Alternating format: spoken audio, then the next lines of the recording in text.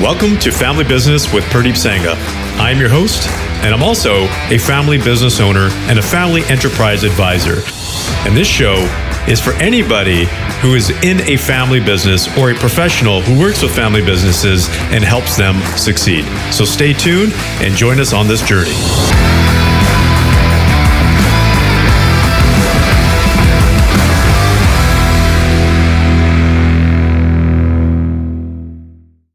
Well, I'm excited because we have a cool guest here today, Phil Kriszenfeld, fellow colleague. We do some similar work, but he's an expert in his area. And I'm just gonna kind of give my perspective here, Phil. You're an expert when it comes to let's just say the word SHIT hits the fan for families and family businesses. You're in there doing the mediation, but you're also doing something cool here as well. You're doing work in the estate, in the executor area. That's something that you started doing not too long ago, but it seems like it's a pretty hot topic and it's of, you can say, significant importance. But first, I want to welcome you back.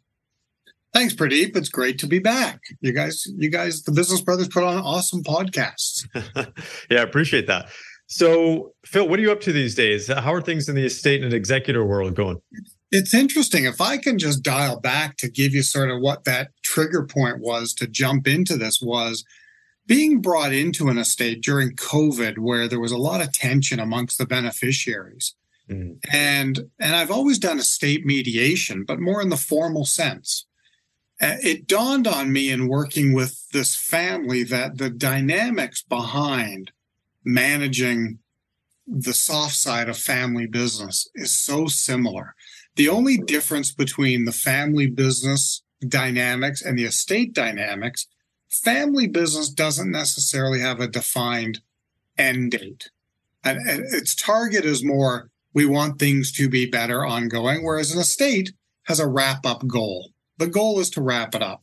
So aside from those differences, managing expectations, maintaining enough transparency that people feel like they're part of the process is what was really missing with a lot of estate windups.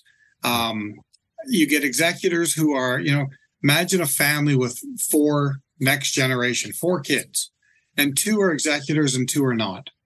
If the family relationship isn't like tighter than the Walton family, someone's going to think someone's doing something or they're not being told something. Yeah. And the executors have an obligation to work within the law. That doesn't include calling another beneficiary every week and giving them an update. So I became inserted into this family to recover from what was a disintegrating sibling relationship over the level of work being done and the lack of transparency, and pulled them across the finish line of winding up the estate, all the disbursements, no lawsuits necessary. Nobody took legal action, although it was being waived at one point, and just maintaining a transparency that kept everybody's expectations in check. Now, you said something there, Phil.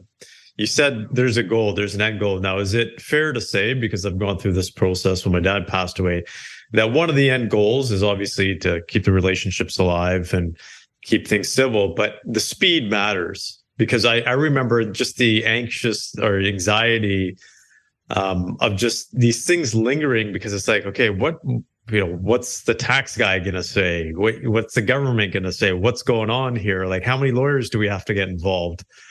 There's a sense of stress there involved. Absolutely. And, and I too lost my dad and had to deal with that. But that's the easy part. Now, sounds wrong, but when one spouse is remaining, like your mom or my mom, mm-hmm. everything kind of traditionally just shifts to them. Mm-hmm.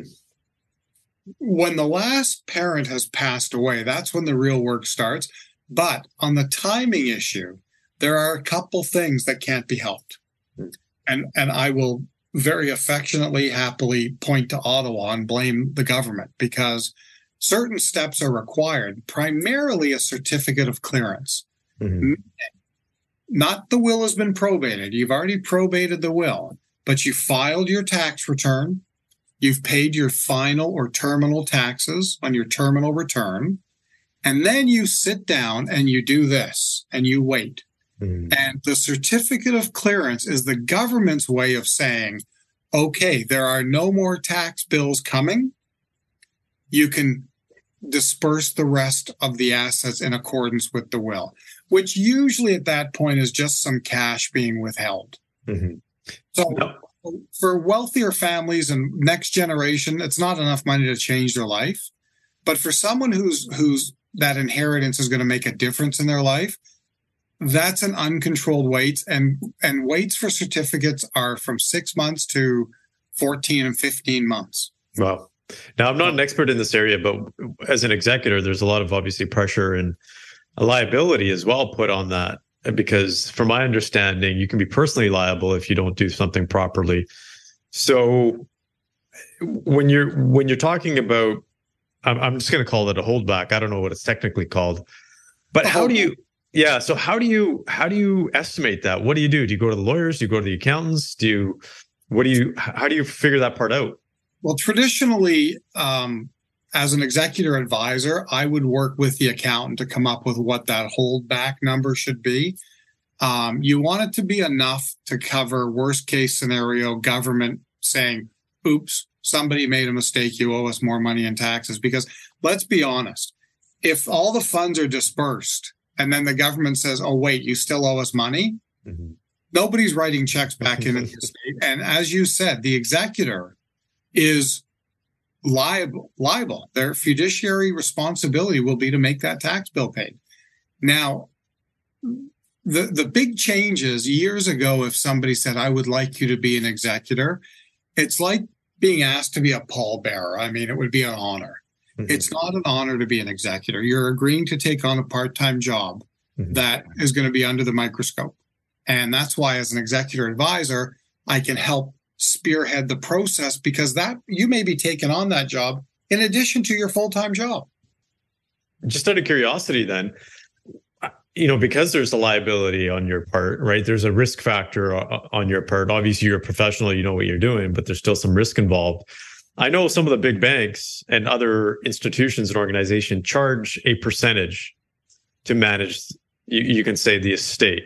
Yeah. So how does it work for you? Do you typically just do a flat fee? Do you do a percentage? Do you do a combination of? I charge in order, again, I'm all about the transparency. I'm not an executor ever. I will not be appointed as an executor. I'm just an executor advisor. I am, however, insured just to protect myself against. But I'll never act as an executor, because then you can charge up to fees and everything up to 5% of the total value of the estate. So a $10 million estate, you're looking at fees of $500,000. I mean, when you turn your affairs and your executor duties over to one of the trust companies as part of the banks for them to handle it, you can expect to be up to 5%. Interesting. And so for individuals, let's talk about the pros and cons of being an executor then, because I think that's really interesting. Because I think let's just say the next generation taking over the funds, or if there's a family business involved, there's this sense of control, perhaps, to say, hey, look, I'm an executor, maybe even a sense of some kind of pride or respect, because someone's putting that much, you can say, trust into them. But what are some of are there any other pros? And what are the cons that are involved? Because I think people, as they're watching this, need to be aware before they volunteer their name or accept the position of being an executor, what it actually entails. Yeah, the pros, I mean, are pretty simple. If we've been asked by our parents, one of the commandments is to honor thy mother and father. I mean, you're respecting that commitment to honor your parents' wishes. That's a pro.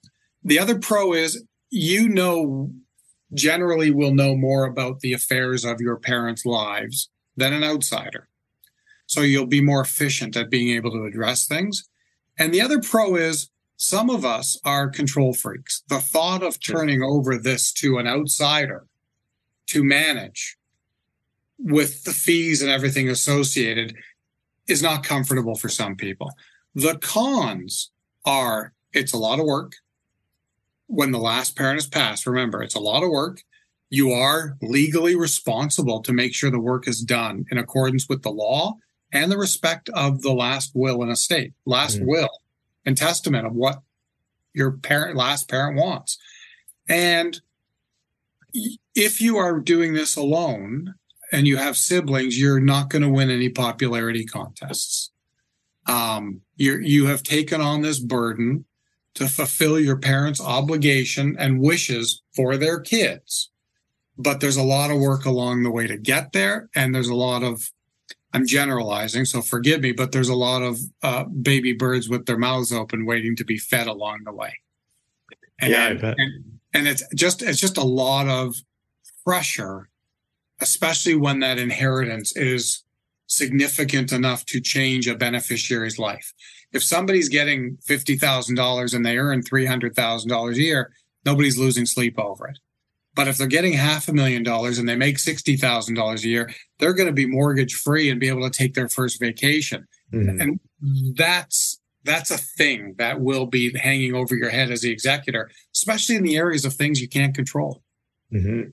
So what do you see as the sticking points when executors are going through stuff? And I think it's a good, again, just kind of a tip for the listeners out there when they're actually going through, or before the process, when they're even maybe talking to their parents about wills and estates and so forth. What are some key sticking points that either executors get stuck on or people who have expectations of the executors? For the people who have yet to pass away, have your will done and tell your beneficiaries, don't give them financial statements, or they might throw banana peels in front of you when you're walking down the stairs, but have your beneficiaries understand what your goals are. The mediations I do, where we're sitting in a room of people that are now mad at each other with lawyers, trying to hammer out the arguments over who's entitled to what stuff. They really, I mean, there's no technical term. It sucks because you're watching a family that has been crumbling, sitting before you, continuing to crumble. Every mediation I've done, I've asked the people in the room, did mom and dad ever tell you what their wishes were? And the answer is still no. I'm waiting to hear yes. And I practice what I preach. When I redid my own wills 5 years ago, my kids are both adults and they're professionals. My wife does not want to talk about a will. We were booking a trip and I said, I'm not booking it until we get our wills updated. That brought her to the table. And then after leaving the lawyer's office, I said, now we're going to sit and tell the kids what we want to do. She's like horrified because, you just don't talk about that stuff. And we sat down with the kids and literally for about 3 hours, we sat there. I even went through the house and put stickers on stuff that you don't throw out. You don't have to like it, but it's worth something. And some changes where there are things in my will, and another time we could get in more detail, because I'm happy to share that even the lawyer said, I'm borrowing this stuff because I put things in place to avoid the fighting, to avoid the disputes. And, after we went through that, it was very satisfying. And I would love other people going through that to feel that same sense of comfort. I remember saying to my wife, hey, we're going on this trip. If the plane crashes, I'm content that our kids will not fight over what has to be done. And it was really a nice feeling because most of the time people find out after the person is passed. Yeah, I can see that. I can just see how families can be torn apart. I've seen it myself, but I'm just thinking for the person who has passed, obviously they're not around. Yeah, they no longer get to see it. But what happens to their legacy when their family falls apart after that? And I don't think any parents want to see the siblings fight over money. And it's not even about money, Purdeep. Sometimes it's about one of the families I worked with in the last 2 years. It was more, 2 parents had passed away within a year of each other, and they were in their early 90s and lived wonderful, full lives. 2 of their 4 kids were in their 70s. Okay, I mean, they're not about to start, and the parents lived in a 5,000 square foot, 100-year-old home. Those guys are old. They're not about to start digging out of closets and that sort of thing. So the younger siblings took over. And that's fine. But what happened was the inequality, because the executors all agreed they weren't going to take fees for doing the work. And two of them said, we thought we were going to do the work together, but we're not. And it actually is, they're better, the family. But boy, the one guy looked at me, he says, I can't wait till this is done so I don't have to talk to my siblings ever again. Mm-hmm. And I was like, do you really think that's what your parents wanted? You know, so the inequality of the workload was also a big issue in terms of how families get fractured. People with young kids, they live out of town, they can't contribute in the same way as someone who's local. We understand that. Mm-hmm. I guess I'm stumping I'm stumping about it, but you know what? The others could at least say thank you. Mm-hmm. Like, we couldn't have done this without you. We want to take you out for dinner. Like, there wasn't the appreciation even for the imbalance. Mm-hmm. It was, well, it happens. And things like that you don't see. Parents plan their will and estate. You got 3 kids. You say, I'm going to leave everything equal to my kids equally, right? Done. Well, you know, as you know, in family business world and the estate business world, fair is not always equal and equal is not always fair. Mm-hmm. So maybe there needs to be a deeper discussion in the planning phase of creating an estate. And maybe somebody whose mother or father says, I'd like you to be my executor, they should know what an executor has to do. Mm-hmm. Maybe mom or dad should say, and I want you to meet with the lawyer before you accept and see what your role will be. You know, things like that can keep families closer together. You know, there's 2 things that stood out for me as you're talking here. The first point was actually talking to the kids before you pass away and letting them know potentially what could happen, or giving them some kind of insight so it's not a surprise after, right? It's not like opening up a Jack in the Box to see what's actually coming out of it. Yep. And the second thing that pops up is this concept of, even though you might think it's fair, it might not be seen as fair for the kids or equitable or however they want to see it. Yep. And being aware of that is important. Do you find that families who get, let's just say parents, who get the kids involved in the process, and when I say involved, like part of the conversation around how should we split things up, do you think that works out better, or do you think it works out better for the parents just to say, this is what we did, but then tell the kids prior to them actually passing? I mean, either or is better than not talking about it, letting them find out when they read the will. Mm-hmm. Myself, my issue in going through it, I'm happy to share this. I mean, my wife would probably say, why are you telling people this? Because I think it's a valuable lesson. It was interesting sitting down with my kids about the equality things. And it's not the cash. The cash is, that's the easiest thing to divide. Mm-hmm. But for instance, jewelry. My wife has some jewelry. I don't. I have a $150 wedding ring. So my son says, well, you know, for the jewelry, you know, if she's getting my daughter's getting all the jewelry, that's not fair. And my daughter sat there and said, if you are married, I will give your wife one of the pieces of jewelry that's nice that mom would want her to have. Mm-hmm. You know what my son said? He goes, yeah, that's cool. Next. So you know, just by bringing it up, that alone, and I was observing while I was leading this with my kids and my wife, I was really a student of this whole process, because that's the item that I sit with in estate mediations, mm-hmm. is the jewelry. Mm-hmm. Mom promised it to me. If it's not in writing, it didn't happen. But if the kids knew that beforehand together, if you've got 2 kids there and the other one says, "Yep, mom promised her that ring," done. It's not an issue. You know, it's really interesting because I want to share just a personal story. And some of the individuals aren't really around. They don't watch my YouTube channel or the podcast, so I don't think they'll really care. We're safe. Yeah, we're safe. But this is a personal story. And it was, my dad really didn't care about money at all. And when my grandmother passed away, he actually took her back to India to see the rest of her children, because the majority of her children were back in India. And it was interesting because when she passed, you're talking about jewelry versus money. The money obviously sitting in the account, you know, that had to be split by the siblings equally. Just even in India, they have those basic laws. But the jewelry, the minute that my grandmother had passed away, I would say not the minute, but the way my dad described it was within that same day, her jewelry was completely stripped. Yeah. And no one wanted to talk about it. No one wanted to say, where did the jewelry go? My dad didn't care about the money, but he asked after, just from a respect perspective, because he said, how do you guys, that's your mother, how do you just do that the same day and then pretend like you guys didn't take any of her jewelry?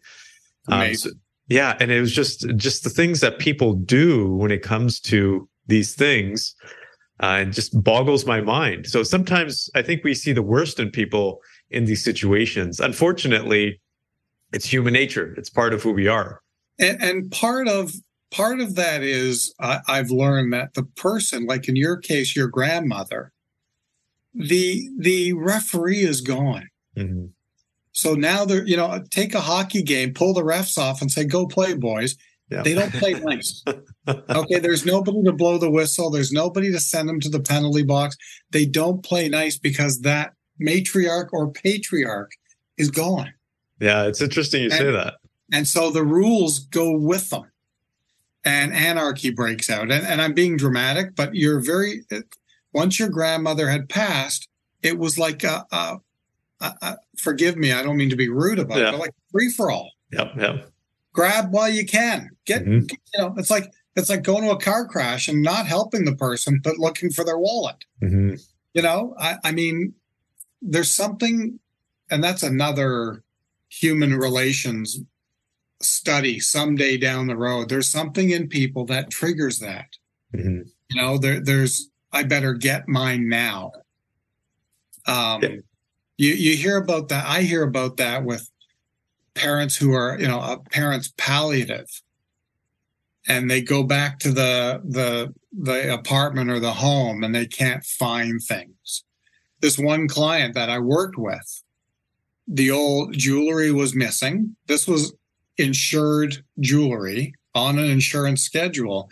It was missing. The daughter claimed, Mom gave it to me before she passed away. With legal advice, the other executors said, too bad, we don't believe it, because we've known you our whole lives, and you take a $20 bill out of a dying man's hand. Yeah. So her past character sort of dictated, and they literally made adjustments in disbursements based on that. And the argument was on what it was worth. Now, they had valuations done, like they've done jewelry appraisals, and she didn't think it was worth that much.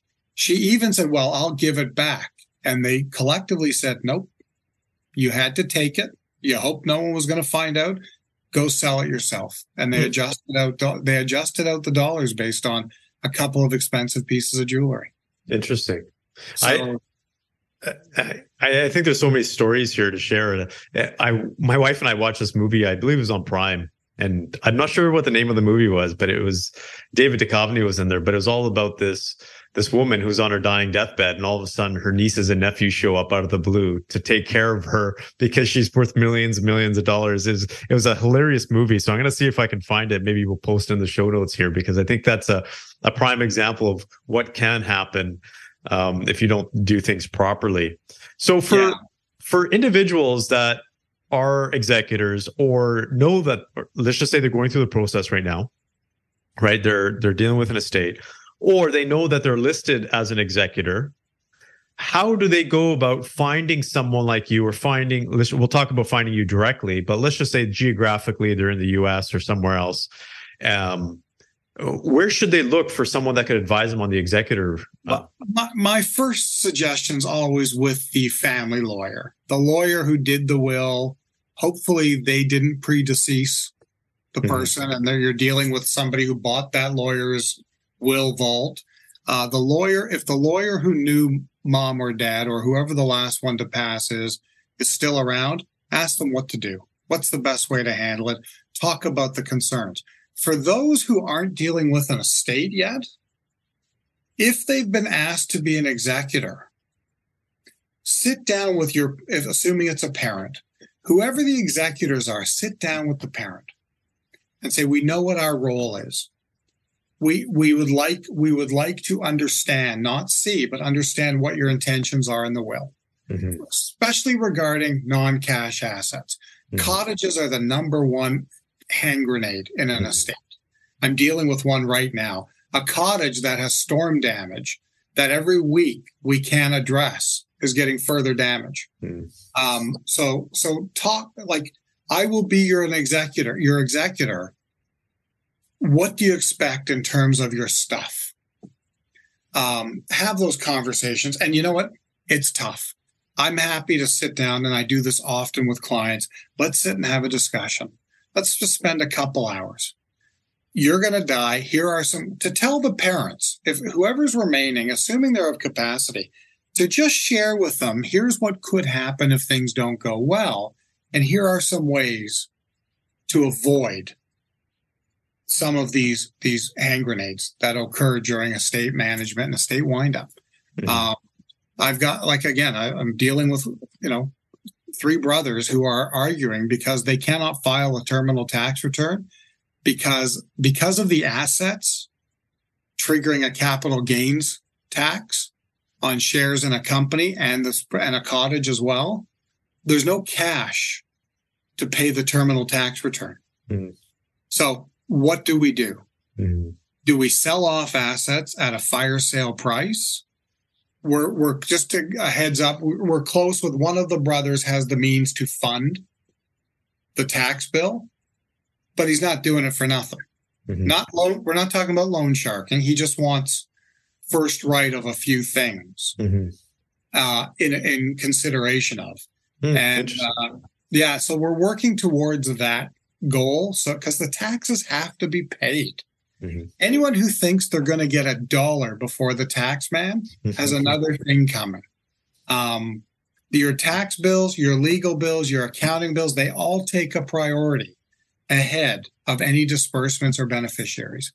Got it. I think that's a huge point of wisdom here for us to kind of close it off, because that gives a lot of people something to think about. So where can people find you if they're in Canada and if they're in Ontario in particular? Yeah, I'm in southwestern Ontario, Toronto as well within my target, but I work primarily in Ontario, and I would not work outside of Ontario because I would refer to somebody else with executor advising designation.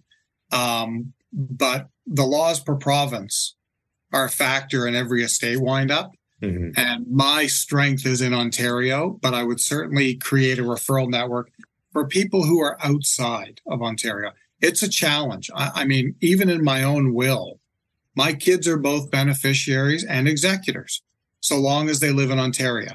If they live outside of Ontario, it defaults to the other one, because when you've got U.S. beneficiaries, that's a whole other podcast unto itself. Interesting. But it's not clean. It's not as clean as if they lived in Ontario.